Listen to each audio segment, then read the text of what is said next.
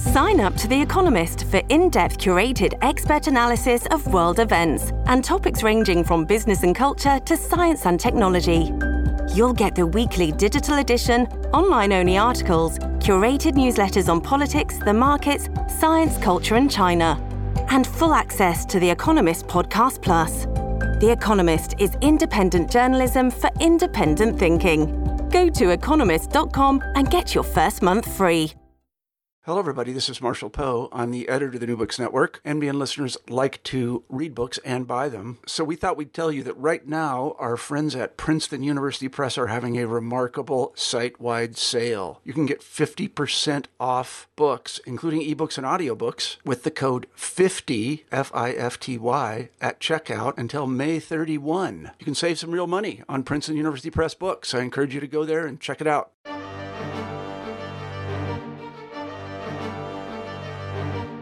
Hello everyone, and welcome back to New Books in German Studies, part of the New Books Network. Today, we'll be talking to Dr. Steven Fritz about his excellent new book, The First Soldier, Hitler as a Military Leader, published by Yale University Press.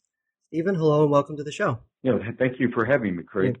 It's a pleasure to have you. Steven, we always like to traditionally begin these interviews by having the author telling us a little bit about themselves, their background, how they got interested in history, and where they currently teach. Right, sure. I guess I'm like a lot of people who are interested in history. I don't really have a seminal moment when I got interested in history. I always seem to have been interested in history and have always been fascinated with the stories of history as much as anything, and why things happened and what happened because things happened. So it's always been an interest of mine.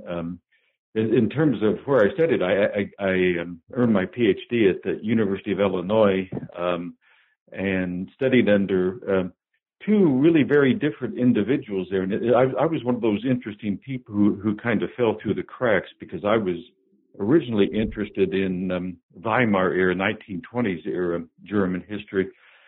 And my official advisor was J. Alden Nichols, who was a specialist in late 19th century, the late Wilhelminian period.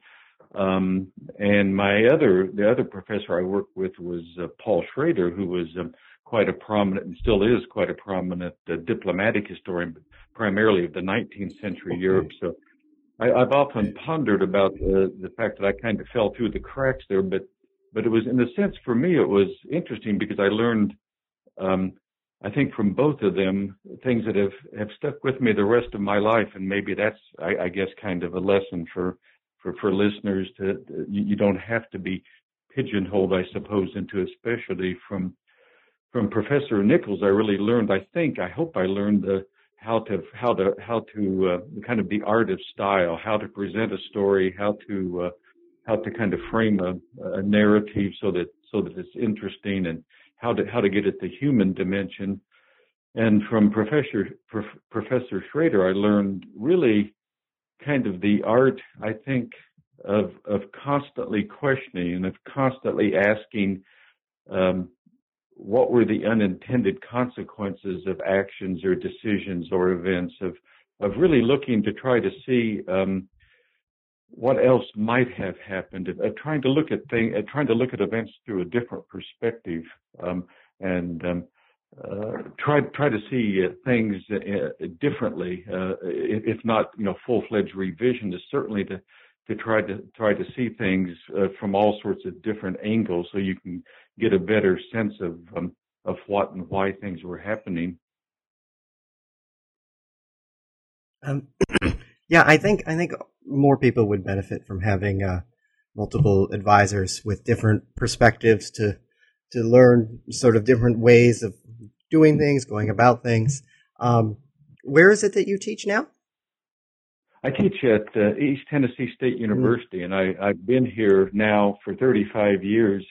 So it's obviously a place that's been very comfortable to work at and teach and live in. So it's one of those things, I guess, when you start out your career, you don't exactly know what's going to happen. But and my wife and I certainly never expected to be here for this length of time. But as I said, it's a very comfortable, beautiful area to live in, and in Upper East Tennessee, in the mountains of Upper East Tennessee. And I've had very congenial colleagues and very helpful administration in terms of pursuing research efforts. So it's been a nice, comfortable place to be. Oh, fantastic. So now let's turn to your new book. I know you've written several books, this being the newest. How did you come up with the idea to write this book? What sort of motivated you to re-examine Hitler as a military strategist and leader? Yeah, actually, it's one of those. As I said, talking about interesting stories, that's one of those interesting stories. And point of fact, it really wasn't my idea originally. I was after the publication of my third book, Ostkrieg, Hitler's War of Extermination in the East. I guess maybe 6 months or so after it had appeared, I was contacted by Heather McCallum, who at that time was an editor at Yale University Press and now actually is the managing director of Yale University Press. And she suggested very nicely that she thought a book on reassessment of Hitler as a military leader would be a good project to pursue. She had read Ostkrieg and thought that it was interesting, and I might be a person who could reassess Hitler as the military leader. And at that time, I was on to another project, or I had just started another project, and so I wasn't all that interested in reassessing Hitler as a military leader initially, and so I suggested other possible topics to her, and over a period of time, she very effectively but very professionally dissuaded me from these other projects, and kept coming back to the notion of Hitler as a military leader. So, and the more she suggested it, the more I really got interested in, and I began to perceive possibilities in reassessing Hitler.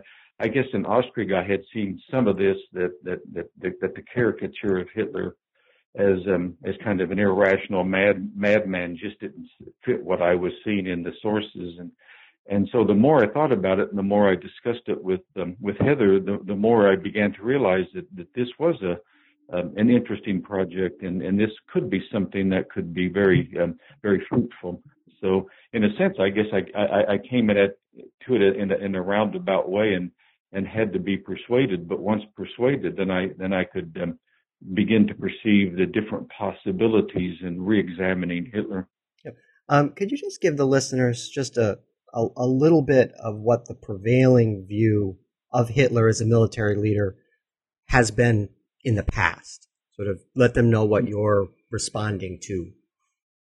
Yeah, it's in a sense, it's kind of interesting as a professional historian, because I wasn't really responding to other historians' interpretations, certainly not recent historians' interpretations, since there's been a lot of really good work in the last 10 or 15 years on Hitler and World War II in general. But I was really responding to kind of the popular image of Hitler that had been created. And again, it's one of those interesting stories. At the end of the war, the U.S. Army found itself in possession as prisoners of war of a goodly number of very senior German generals, and having very little idea of what to do with them, they decided to put them at work. I suppose it seemed sensible at the time, writing histories of the various military operations and campaigns in which these generals had participated. You know, interestingly, they put the former chief of the general staff, Franz Halder, in overall charge of coordinating and overseeing and directing this project. And Halder, of course, who had been at variance with Hitler off and on during his entire career as chief of staff, effectively managed the program so that the subtle, or oftentimes not so subtle, viewpoint taken in virtually all the operational histories that were written was that Hitler was an idiot, and that but for Hitler's intervention, the clear-sighted, rational assessments of the generals would always have prevailed. And then, in kind of an interesting phenomenon, then early military historians picked up on these essentially primary documents, since they were written by the generals involved in the actual operations. And they kind of went unquestioningly with this interpretation, and so it stuck, and it's still in the popular mind, it is still very much prevalent. So in a sense, I was writing to that audience that is generally educated but not necessarily a specialist in the field, and trying perhaps to persuade them to see Hitler in a different light.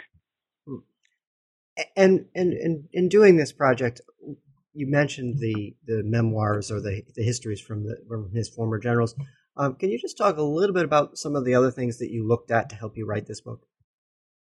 A lot of the since this was centered on Hitler as the military leader, much of it, of course, was centered on records of his military conferences, records of obviously diaries of top military leaders with whom he interacted, the various transcripts of his so-called table talks, his nightly I can't really say conversations, his nightly monologues with members of his inner circle, obviously diplomatic correspondence.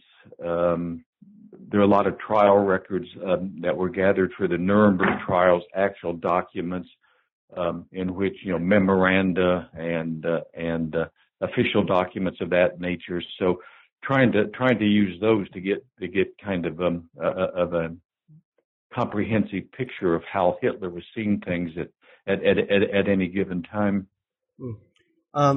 Yeah, fascinating. So let's start with the beginning of the book and talk about Hitler's World War I experience. Right. And I this is definitely, and you make this case in your book, this is definitely a really important time in Hitler's life. If you could explain to us not only what his experience was, but how you feel like it set him up for future thinking in terms of military thinking.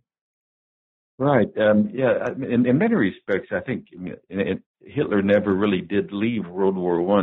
The rest of his life was, I think, in some respects, you could argue, was an effort to undo the loss of World War I. Hitler, as I'm sure most of your listeners know, was at the front in World War I. But interestingly, given the nature of his job, he was at the front, but not necessarily at the front. If the listener gets what I mean, his job, of course, was very dangerous. He was a dispatch runner, so he would obviously take messages from battalion and regimental headquarters to the front lines, and oftentimes under very dangerous circumstances. But as opposed to being in the frontline trenches, he would spend considerable amounts of time, obviously, at battalion and regimental headquarters, which gave him not only an opportunity to kind of get a glimpse of the bigger picture, but also afforded him more time to reflect. And that was one of the things that most of his comrades, after he became prominent, obviously in the late 20s, early 30s, and began to write some sort of reminiscences of the type "I knew Adolf Hitler when," they tended to remember him as kind of a loner, but somebody who was unusual in that he always seemed to be thinking about what was going on. He always seemed to be trying to make sense of what was happening. He always seemed to be pondering the deeper implications of the war and what had happened and what was going on. So that kind of marked him out as unusual. In terms of essentially in terms of what he learned from the war, I think the big thing was obviously clearly he adopted the stab in the back notion that Germany had lost the war, not because of any failing of the military, but because of the collapse of the home front.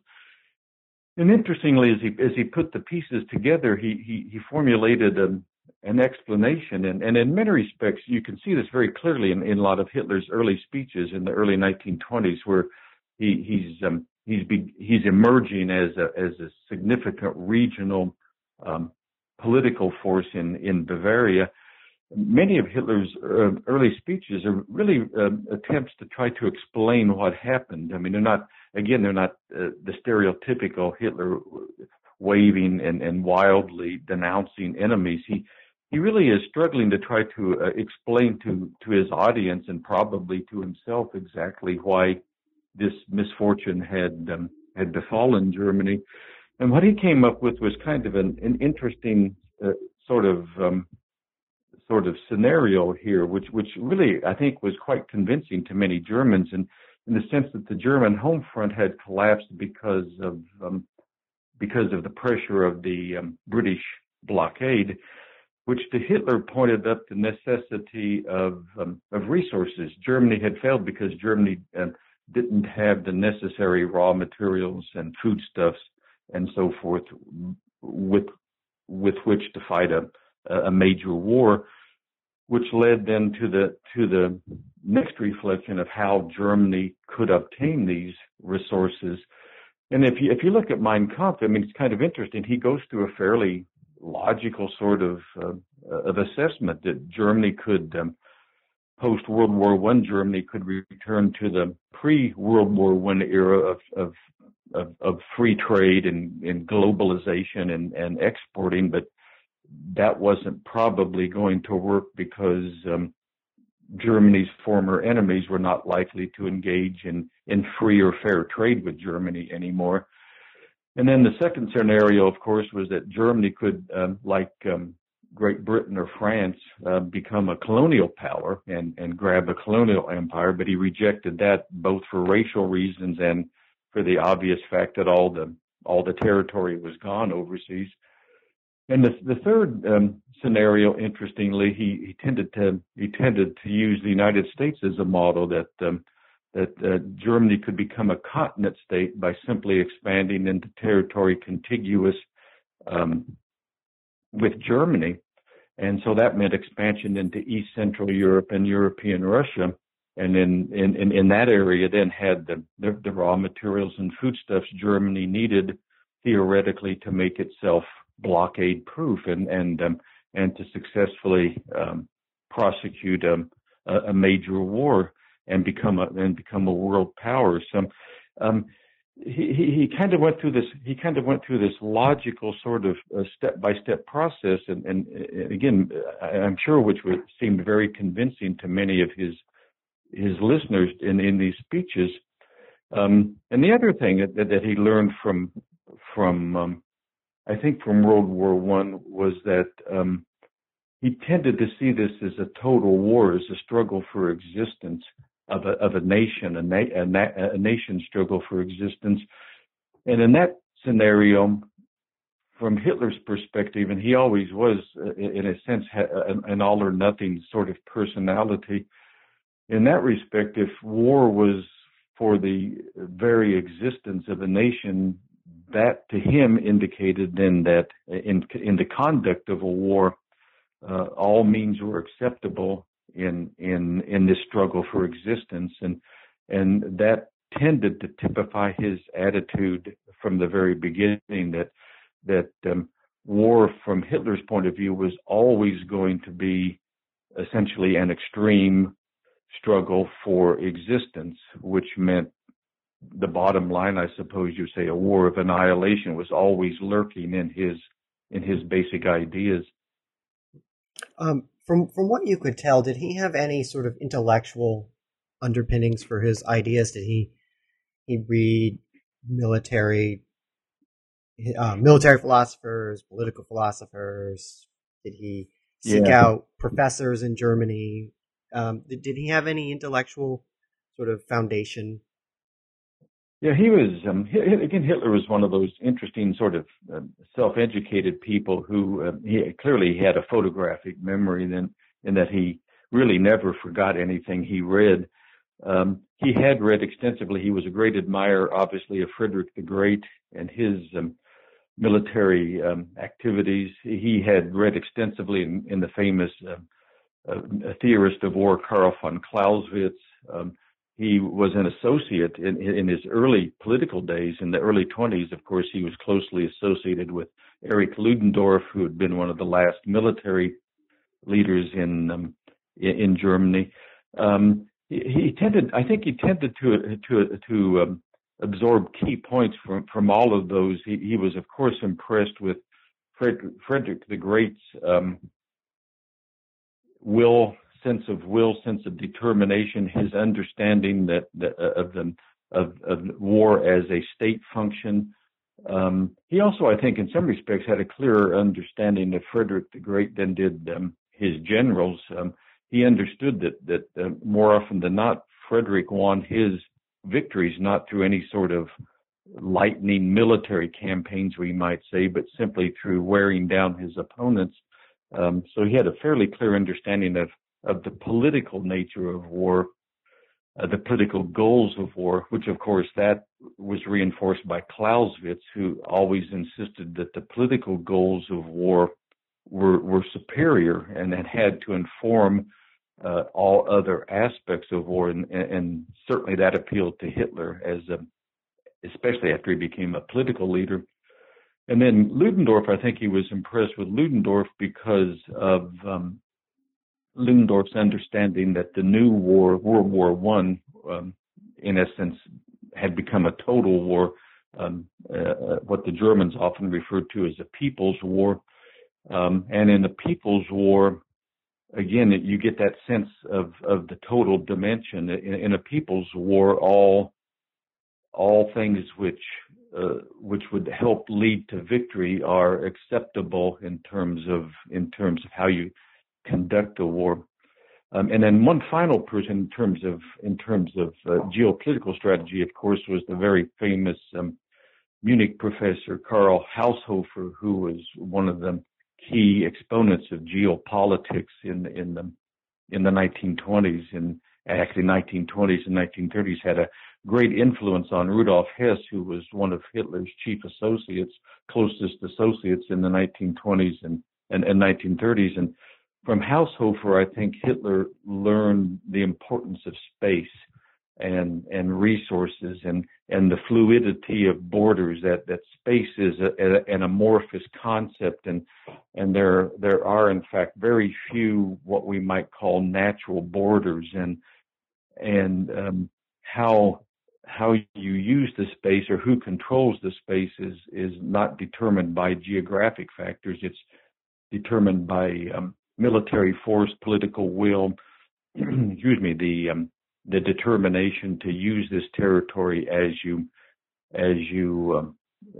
would intend it. And Haushofer also emphasized that, of course, and you have in the 1920s, you have the reality that people at that time would have witnessed the collapse of four great empires. So East Central Europe would have been a space in a vacuum. So the old borders would have collapsed.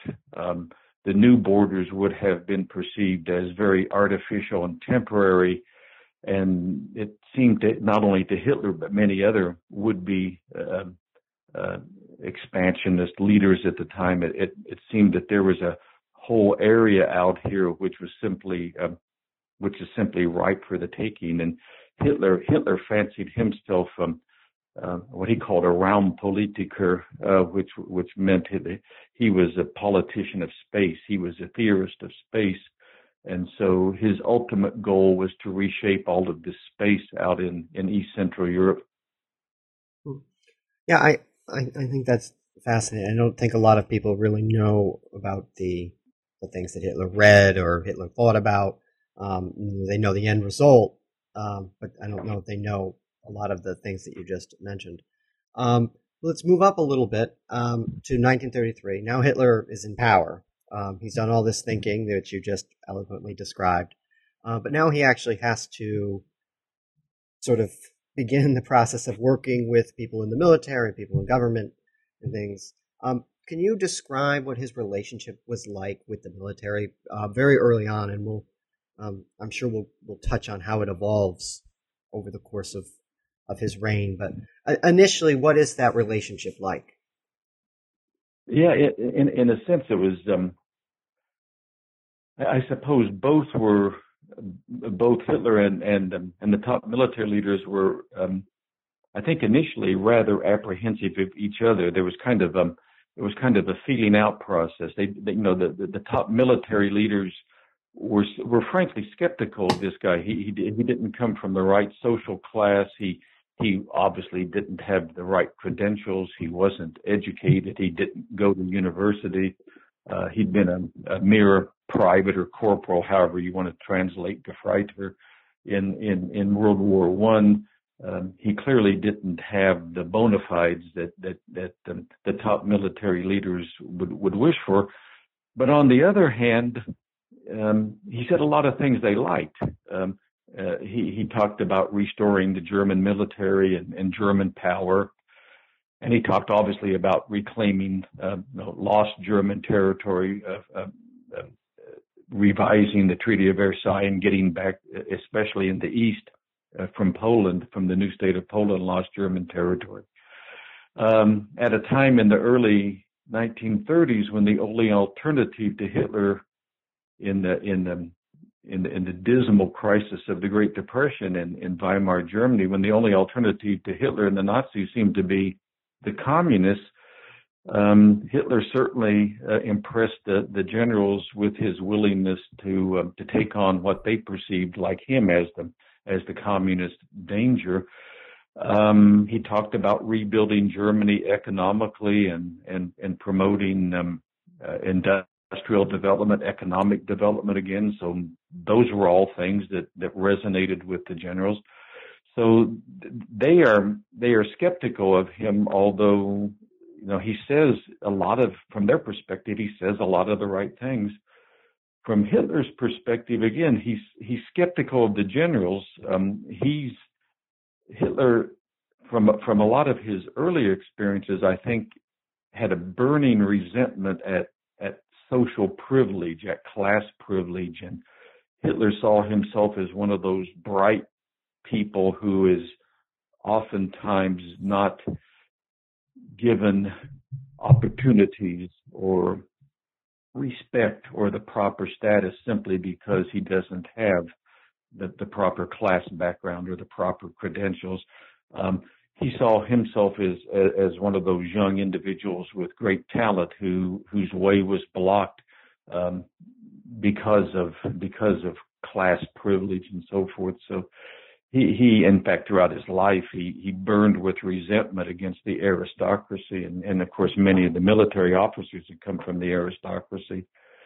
But Hitler, again, Hitler understood the bottom line was, if you're going to restore German power, and if you're going to not only destroy the Versailles system, but ultimately if you're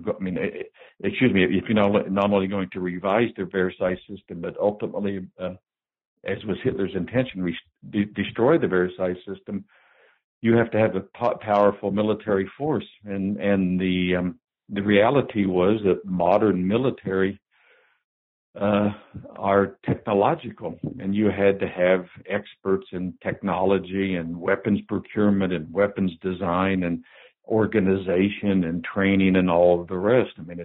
It's nice to talk about having a revolutionary army, but you have to be able to transform this revolutionary spirit into an effective, disciplined, highly technological fighting force. And the people who had that expertise were the military officers, the top generals. And so it's kind of, in the beginning, it's kind of a mutual dependency. They don't particularly trust each other, and they don't particularly like each other, but they both understand that in order to get where they want to go, they have to rely on each other. And I think that characterizes the early relationship. What are some of the key steps early on that Hitler takes to start rebuilding the German military, either policy or things, different ideas that he brings to achieve that goal? Yeah, and that's a good question, and I think it goes along with what I was saying, that in a sense, what happens, and you don't want to get too deterministic about this, but it's almost like things fall in the line almost perfectly in order for Hitler to kind of demonstrate his political skill and his diplomatic intuition and kind of begin imposing his dominance on the military. Again, we tend to think of Hitler as always being dominant, but in the early months of his administration, of his regime, really maybe the first year, it was the military leaders who thought they had the upper hand. But Hitler, in a sense, I guess again understood the steps along the way better than they did. I rather than ramble on here, I guess the best example would be the beginning with the disarmament conference. The new head of the army, Blomberg, understood that in order to rearm that Germany would have to violate the restrictions of the disarmament clauses of the Versailles Treaty, and there was in fact a general disarmament conference which had been dragging on for a year or so, which was currently taking place in Geneva. And in order to rearm, Blomberg and the German generals realized that Germany would have to withdraw from the disarmament conference, which would signal obviously German intention to begin rearming. But they didn't really understand how to go about doing that, and it was Hitler who supplied the diplomatic finesse and the diplomatic cover for withdrawing from the armament conference, but in a sense making it seem that Germany was not withdrawing in order to begin the process of rearmament, but that Germany was disarming in terms of, I guess what you might say, a moral protest against the failure of the disarmament conference to result in general disarmament of all the major powers.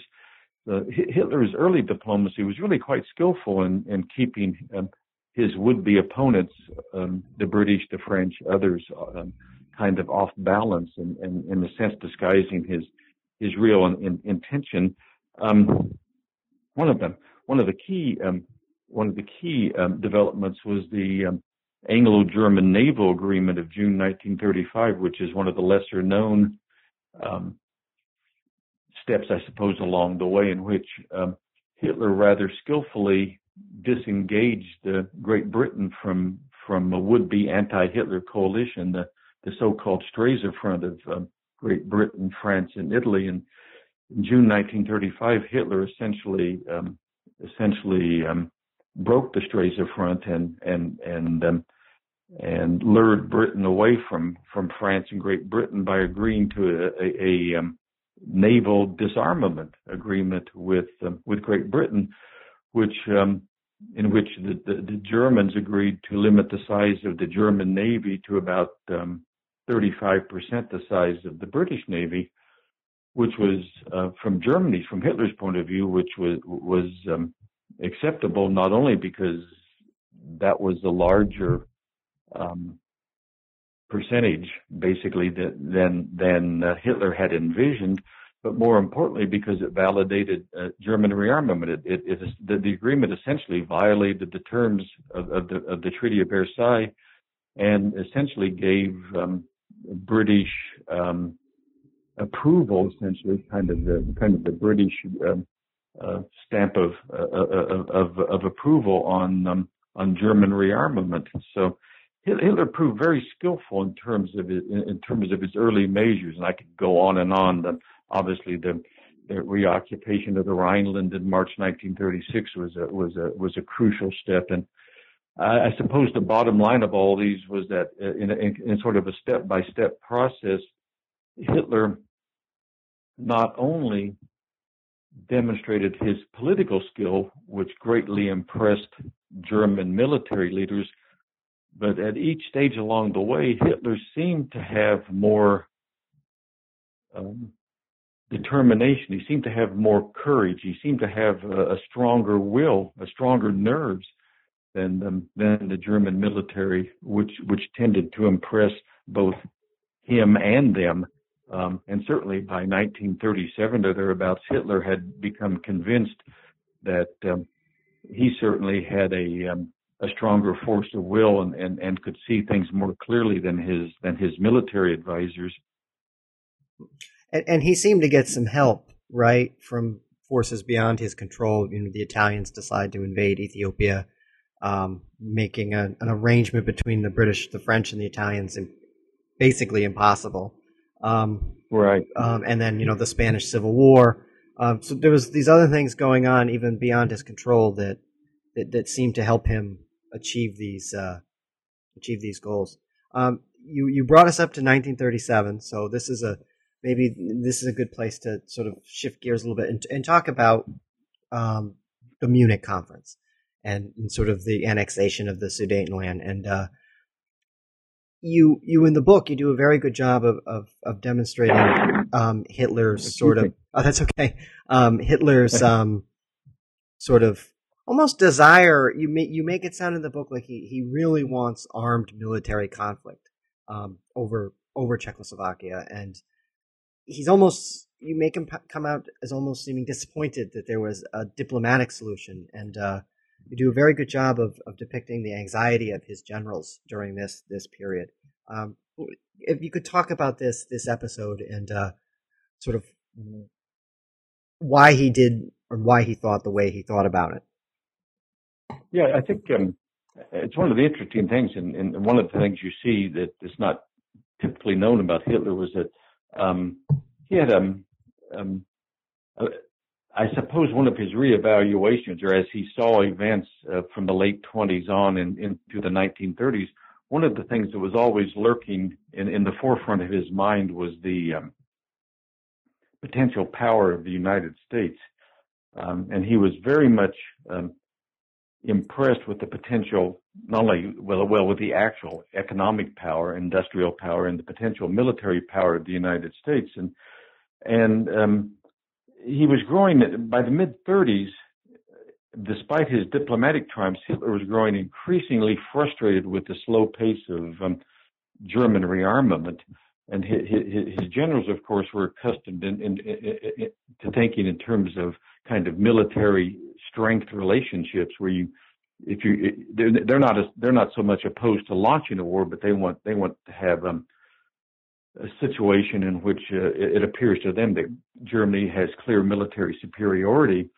But Hitler, as the 30s went on, began to divine that from rates of rearmament and military buildups and how long it was taking Germany to recover to build up from the very low level from which they had started, it might actually never be possible for Germany to achieve clear military superiority even over the British and French, let alone that possibility of the United States, of course, joining with the British and the French. So what you see really markedly from 1937 and 1938 on is Hitler is extraordinarily impatient. He has this very strong sense of a time pressure.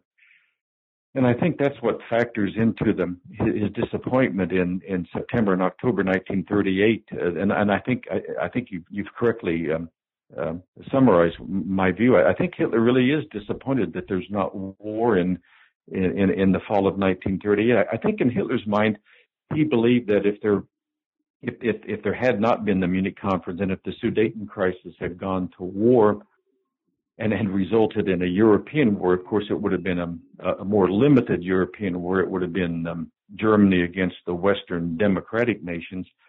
That was a war I think Hitler thought he could win. But in any case, I suppose the key question is the key point is that Hitler didn't think a war would break out.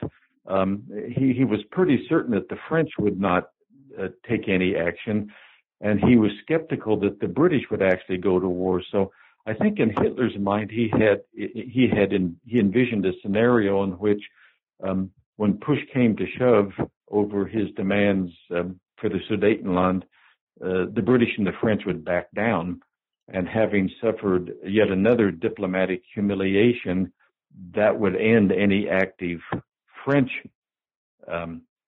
opposition to German expansion in the East, and that would likely end any really any active British diplomatic resistance to Germany's aims in the East, which would effectively then forestall any sort of American intervention, diplomatic or otherwise. So I think he perceived that the Sudeten crisis was his grand opportunity to so humiliate the Western powers diplomatically that they would remain passive when he began his expansive drive in the East. And so, as I've argued in various books, from Hitler's perspective, the wrong war was always the war in the West against France and Great Britain. And I think the more he thought about it, and this is something that obsessed him till the day he died, literally, I think the more he thought about it, the more he kept coming back to that what if. What if I had launched the war in the fall of 1938, and what if the British and French had backed down? Then I would have gained a year and a half, 2 years of time, and I wouldn't have had to have fought a war in the West, and I could have turned all my attention immediately against the Soviet Union. So I think that's the scenario that was obsessing him. So you just led us up to the coming invasion of Poland, just a year later after this. What was the mindset amongst his military leaders just before the invasion of Poland? Because we know the end result of the invasion. It was very quick. They did defeat the Polish army, in just several weeks. But you demonstrated in the book that there wasn't. I mean, there was confidence that the war could be won, but not quite.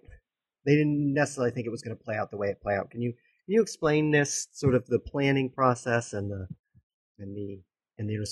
early moments of that conflict? Yeah, there's I guess there's kind of on a dual level there. The generals were fairly confident that obviously they could defeat Poland militarily. That it would come so swiftly, I think, was a great surprise to the generals. And again, we tend to be taken in by that whole notion of, I guess, what we could call today the myth of blitzkrieg, that the Germans had devised this stunningly brilliant new method of waging war, and then they simply unleashed this in Poland. They hadn't. They weren't quite certain. They had experimented a little bit with the use of tanks, but they didn't really have a very extensive tank corps at the time, and certainly they didn't have the powerful tanks of later.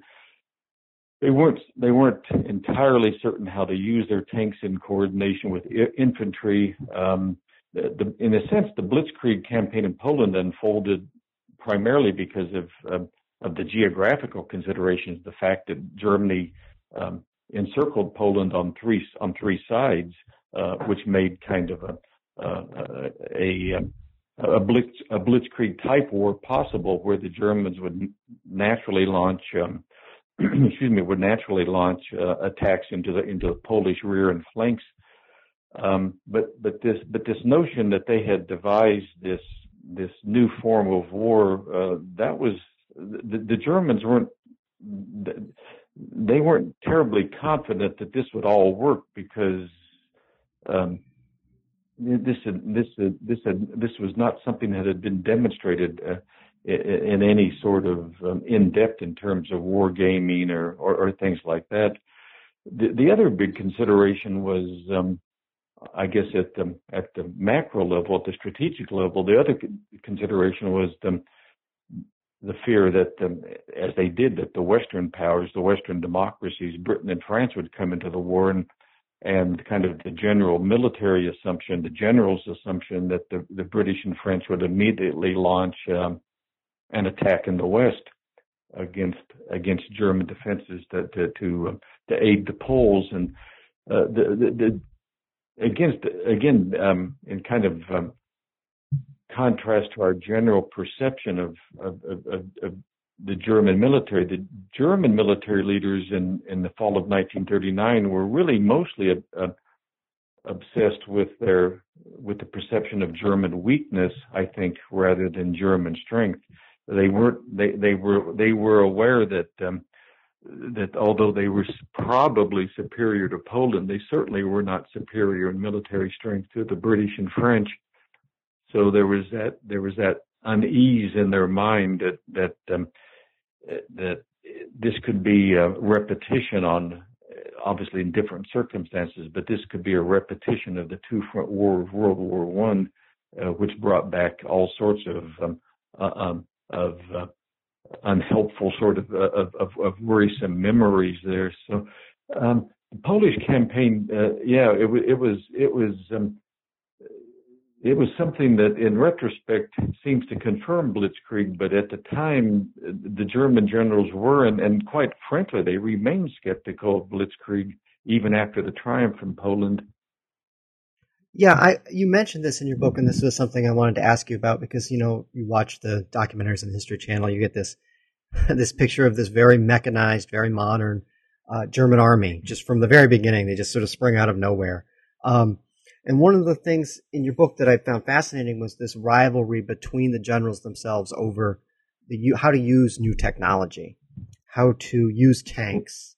And I'm specifically want to ask about using tanks in the invasion of France. As you mentioned in some older military strategy, the tanks are used to protect infantry, not to be their own units advancing at their own speed and so on. And so I want to talk about I want you to explain to our listeners the sort of the different types of thinking going on amongst the generals, like sort of between the older generals and the younger generals. Right. Yeah.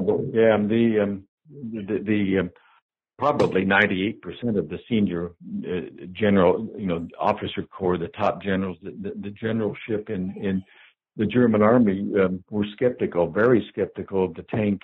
It was potentially a nice support weapon, but they couldn't envision how it might be used. And of course, from their perspective, the Polish campaign was irrelevant when it came to possibly defeating France because Poland was so much different. The geographical considerations, the Germans couldn't outflank Poland.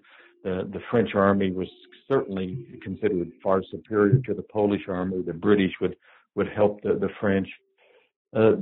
Most of the you might call them traditional generals couldn't conceive how Blitzkrieg could work because they could envision if you talk about a thin a spearhead of panzers coming through as eventually happened, coming through the Ardennes. They couldn't envision a scenario in which the French army would remain static and would not do the most obvious thing, it seemed to them, that is marshal their forces and launch a counterattack at the vulnerable base of the German spearhead. So it seemed unthinkable to the German generals that this audacious plan might work because it seemed so obvious to them what the logical countermeasure would be. So they were very, it took a long time for the successful Blitzkrieg campaign in France to evolve. The initial planning, in fact, the initial plans were really very pedestrian because the planners at Army headquarters simply could not envision how tanks could be used in rapid movement to knock a great power like France out in one blow. And so the original plans of attack, the first 2 or 3 plans of attack, never actually envisioned knocking France out at one blow. It was something they couldn't conceive, and the whole process, of course, was in a sense again kind of demonstrated Hitler's ability to read a map, his ability to think in innovative terms. We might say to think out of the box.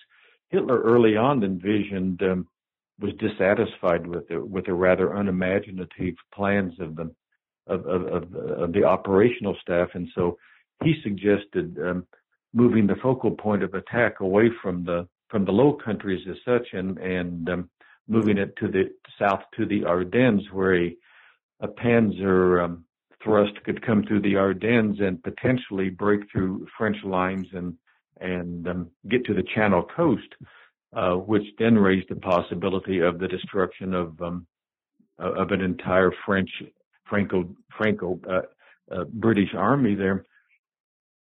And of course, the idea was initially ridiculed by Halder and others at OKH, and it was not until, of course, Manstein independently proposed pretty much the same idea that Halder and others began to take it seriously and began to envision perhaps how this plan could work in a way that, again, kind of reveals the influence of World War I on all of the thinkers at the time. The experience of World War I think, had convinced the German generals, as others in other countries, that great powers could not be knocked out at one blow. So it was futile to try to knock out a great power at one blow. But I think as many of the top generals, certainly the key generals like Halder, began to perceive that maybe this strategy might be able to knock the French out at one blow, then they began to throw their support behind it.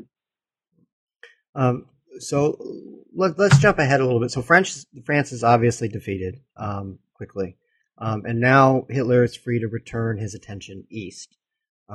And so if you could explain the initial planning of Barbarossa, and sort of how all of the things that you have been talking about through the course of this interview sort of added up to this moment for him. Yeah, as I've indicated before, from Hitler's point of view, the real war was always in the East because, as he understood it, Germany had lost World War I because of lack of resources. So all of the available, attainable resources lay in the East. And so things fit together. And in a sense, you can see the different dimensions of the war in Russia. Obviously, if you want to call it this, the colonial dimension, Lebensraum, or living space, the conquest and exploitation of raw materials and foodstuffs. There's also in a sense, the racial war, Hitler's racial views, the alleged inferiority of the Slavic peoples, from Hitler's point of view, the racial threat posed by the Jewish population and the so-called Jewish conspiracy. And of course, then there's the ideological consideration, since Hitler saw the communism as simply part of this alleged Jewish conspiracy of destruction. So in Hitler's mind, all of his major considerations came together in the war in Russia: his ideological obsessions, his racial obsessions, and then his determination to conquer the so-called living space for the German people. So the war in the East, as I said, was always that was a given for Hitler. That was always where Germany's future to him lay. So the question was basically simply operational. How was the best way to defeat the Soviet Union? And then again, you get this kind of interesting conceptual difference. Hitler sketched out a plan, kind of an indirect plan for the invasion of the Soviet Union, that where a thrust in the center would be kind of secondary. It would be used only essentially to tie down Soviet forces, Red Army troops, so they couldn't retreat. So the key was to defeat the Red Army as close to the border as possible. So the idea was to launch an attack. Hitler's idea was to launch an attack in the middle, but simply as to hold the Red Army forces in place in the middle, and then the major advances would take place on a grand scale on either flank, to the north through Leningrad and then to the south through Kiev. And then Hitler essentially envisioned a vast encircling movement that would kind of circle back then on Moscow. But the key was this indirect approach to hold Red Army forces in the center and then strike at the flanks. Whereas Halder's conception was kind of the classic military conception of attack in the center and head for Moscow, on the assumption that Moscow would be so important in terms of political importance, economic importance, ideological importance, communication, so forth. That the Red Army, that Stalin would be forced to throw in the bulk of his military forces to defend Moscow, and so, in kind of classic military operational terms, then you could defeat the bulk of the Red Army by moving towards Moscow. That was kind of the classic thinking. From Hitler's perspective, the problem with that was, I suppose, kind of the fear of them, the kind of the specter of Napoleon. The problem with that is that if you can't pin the Red Army if you attack in the center and are unsuccessful in initial encirclement operations in destroying the bulk of the Red Army or pinning them in place, then the vast expanse of Russia allows your opponent simply to begin retreating and luring you into the interior of Russia, which is one thing that Clausewitz, for example, warned against, about being lured into the interior of Russia. So Hitler had a strong conception that the danger in the center was precisely that the Germans might win battles, but not effectively prevent the Red Army from retreating and carrying on the war.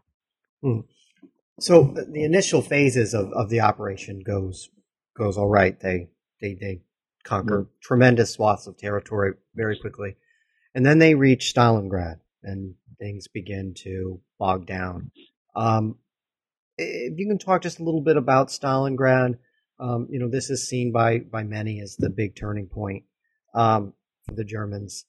Talk about Stalingrad, and then sort of lead us to the end of the war, and then give your overall assessments of Hitler, sort of as a military artillery leader.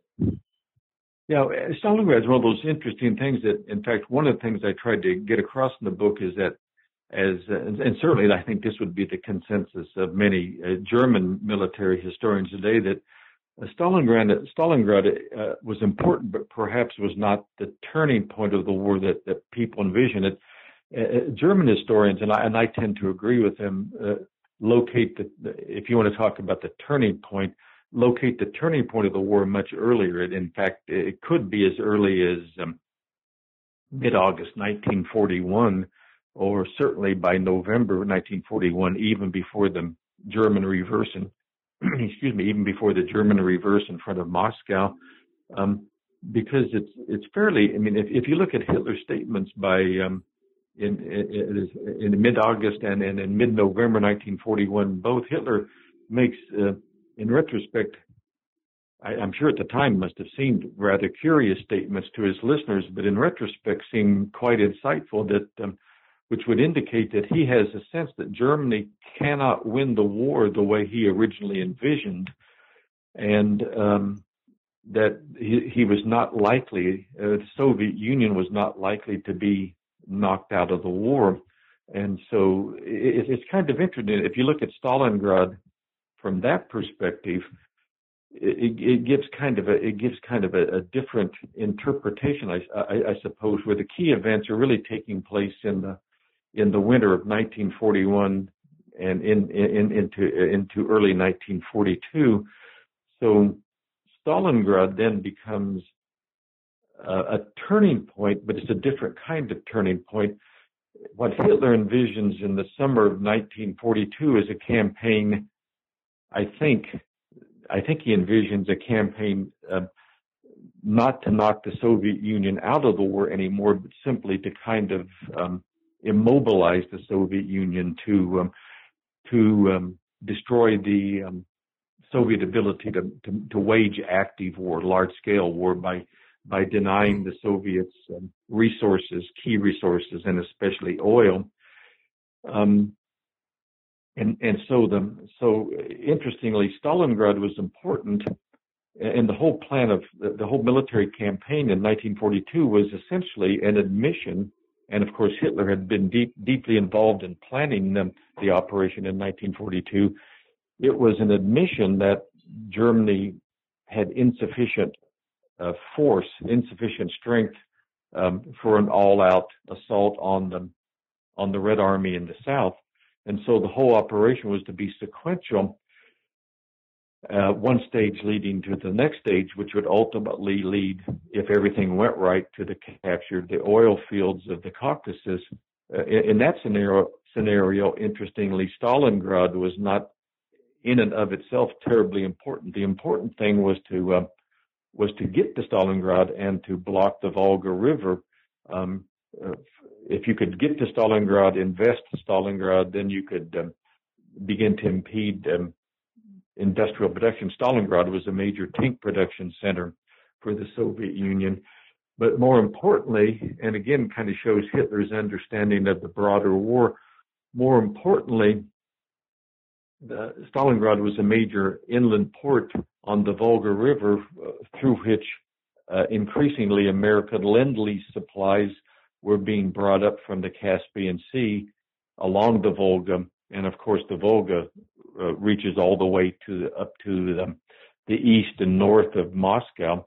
So using the Volga River as a transport system, you could supply virtually every one of the fronts. So American Lend-Lease supplies could flow very efficiently by using the Volga River. So one of Hitler's main goals at Stalingrad, ironically, was to cut the Volga River. The Stalingrad, in a sense, shows Hitler's insight. I mean, he understands this. I think it also shows Hitler's one of his major deficiencies as a military leader. He was very, very impatient. He had a difficult time prioritizing and sticking to his priorities. So he made the fateful decision in late July 1942 to split German forces, which were already insufficient, and send one army heading to the south of the Caucasus oil fields, and then another army heading separately across to Stalingrad to try to seize Stalingrad, which was in some respects, as I argue in the book, the most profound military mistake Hitler made during the course of the war was to split his forces and abandon the sequential nature of that 1942 summer campaign, because by doing that, it really meant that he couldn't achieve any of his goals in 1942. And so what Stalingrad, I think, ultimately represents, and this kind of flows into the remainder of your question here, what Stalingrad ultimately represents is Hitler's understanding that the defeat at Stalingrad, and Hitler, I think, understands this even before German forces are finally defeated at Stalingrad. It, again, as early as September, October 1942, even as the battle to take Stalingrad is raging, Hitler has a sense that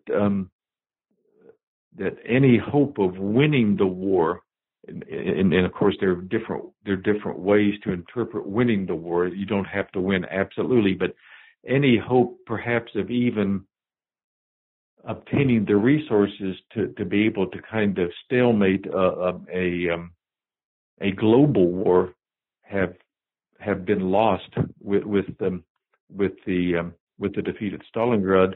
So what you see in 1943-44 increasingly, and this is where a lot of the criticism of Hitler as a military leader comes in, is from 43-44 on, certainly from the late summer of 1943 on, Hitler increasingly seems to be obsessed with holding on and not allowing, the withdrawals. He's famously criticized over and over for not allowing Manstein, for example, to engage in nimble movement and withdrawals.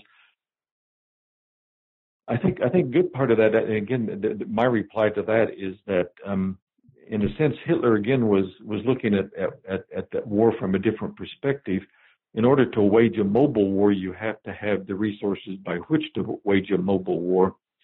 And if Germany began to withdraw too much, Germany would give up too much territory and therefore too many of the valuable resources they needed by which to wage this, to continue to wage the war.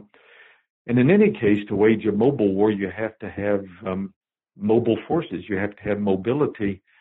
And from the autumn of 1943 on, certainly the German army was becoming increasingly demotorized, increasingly demobile, if you want to put it that way. They had lost aerial superiority. They certainly were losing their mobility edge over the Red Army. And so Hitler's understanding, I think, of the problems of waging mobile war are not as irrational, perhaps, as people as people have traditionally. Some historians have traditionally made them out to be. I think he has a fairly sophisticated understanding of the problems raised by trying to wage a mobile war when you're increasingly being overwhelmed by resources. And so, I guess finally, to answer it in terms of what Hitler's, I think, ultimately trying to do, and he makes this fairly clear in terms of holding on. I think Hitler is increasingly operating under his assumption that the anti-Hitler coalition, the British, Americans, and the Soviet Union, is an inherently unnatural coalition. So it's fundamentally unstable. You have the two great Western capitalist democracies in alliance with Soviet communism. So Hitler is increasingly of the opinion that if he can just hold on long enough, this unnatural coalition is going, sooner or later, it's going to collapse. and certainly he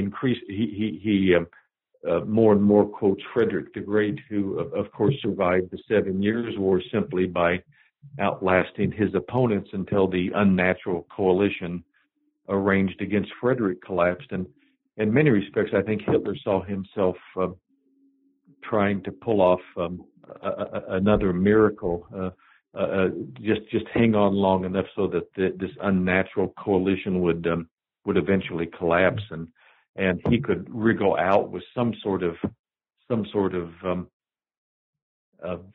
if not gains, certainly maybe the survival of his regime. He could wriggle out from under that, although that was obviously increasingly improbable.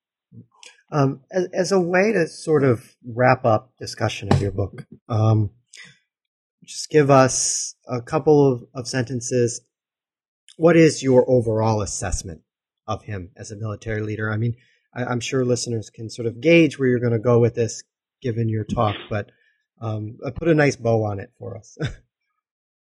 Yeah, I think in a sense, what I was trying to get across in the book was that Hitler was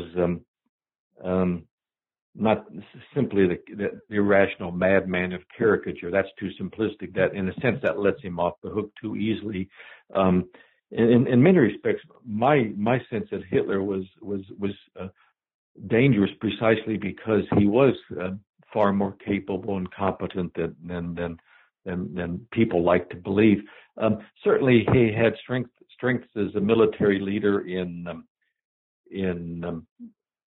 a kind of understanding the larger strategic goals he wanted to achieve. He certainly could read a map. He certainly understood opportunities. He had a sense for the weak point of his enemies. He had a sense for the surprise. He was attracted, at least early on. Certainly, he was attracted by innovative ideas. unconventional sort of ideas that offered great promise. He certainly was willing to take great risks in order to attain great rewards.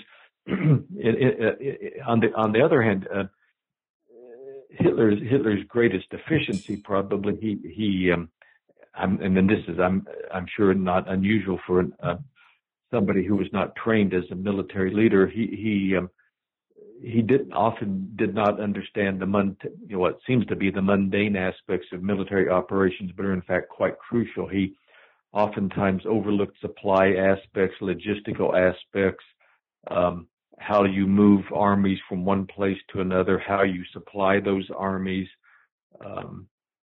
just kind of mundane things like that. But he did have a quick mind, and he was probably I think in general, and of course you always have to be careful, because at a certain point, and certainly from mid 44 on, this is certainly true. But up until say mid 44, I think he's willing to entertain ideas, and he's a little bit more flexible than many of his critics give him credit for. One of the things that impressed me with Hitler, especially early on, was that again, despite this image, or in contrast to this image of Hitler as this decisive, intimidating sort of leader who imposes his will constantly on his cowed and fearful generals, Hitler oftentimes, certainly through 1942, Hitler oftentimes seems to be unsure of himself and engages in endless discussions with his generals, trying to persuade his generals through the force of his argument as much as the force of his will. Certainly, it's hard to envision Stalin. In fact, it's hard to envision any of Stalin's generals arguing with him furiously for days on end over key decisions. And in 1941, and even into 1942, you see Hitler engaging in extended discussions with his generals and debating them over what decision to make. So it gives kind of a different perspective, I suppose, to our understanding of how Hitler operated. Yeah, I definitely want to encourage all our listeners to pick up your book. It's a fascinating book. It's again called The First Soldier, Hitler as Military Leader. But Stephen, before I let you go, I want to ask one final question. What are you working on now that this project is done and over with?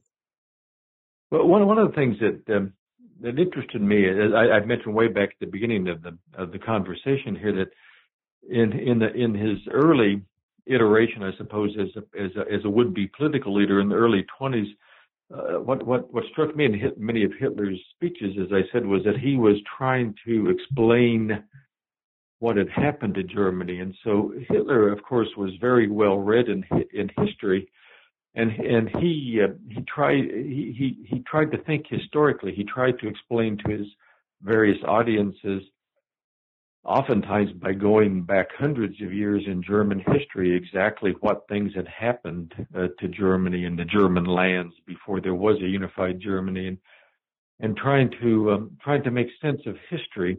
And so I got fascinated with Hitler's conception of history. So at the moment, I'm beginning some preliminary research into Hitler's concept of history, and how he used history, and how his understanding of historical events shaped his ideas and shaped his not only his military strategy eventually, certainly, but shaped many of his political ideas.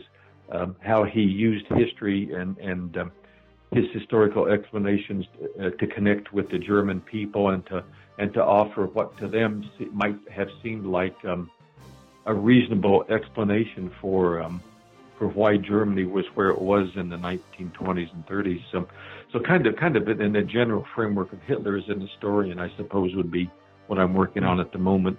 Well, no pressure, but when you're done and it's a book, I'd love to have you back to talk about it.